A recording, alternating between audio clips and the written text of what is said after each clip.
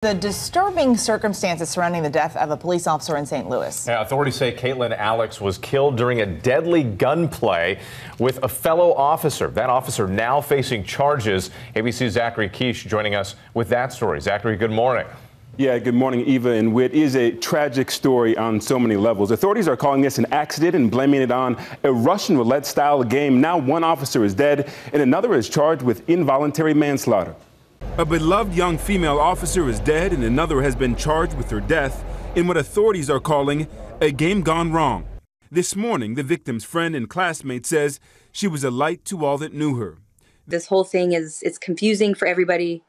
We all want answers. We all want the truth to come out. The chilling details have rocked the St. Louis Police Department, where police say 24-year-old Katlyn Alix was off duty and hanging out with two fellow officers who were on the clock when she was shot and killed early Thursday morning.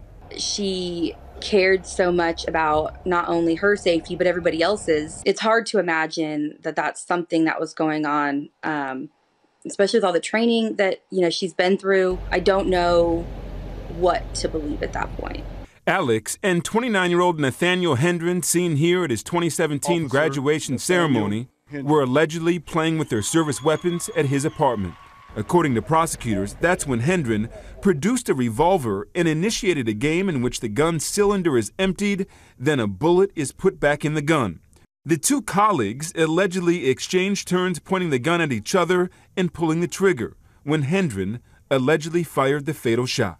As much as it saddens me and my staff to file these charges, Katlyn and her family deserve accountability and justice.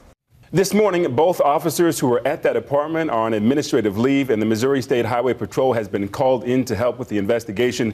As for Alix, she was married and had graduated from the police academy in 2017. A lot of questions here, guys. A lot of questions here. I mean, on the clock, at the apartment, playing Russian roulette. Why wasn't 911 called? And just other questions. Was a toxicology test taken? I think that all these things will come out, but certainly a lot of questions here. More to discover as the story goes on. Absolutely. Thank you very much. Thanks, really guys. appreciate it, Zachary. Hi, everyone. George Stephanopoulos here. Thanks for checking out the ABC News YouTube channel. If you'd like to get more videos, show highlights, and watch live event coverage, click on the right over here to subscribe to our channel. And don't forget to download the ABC News app for breaking news alerts. Thanks for watching.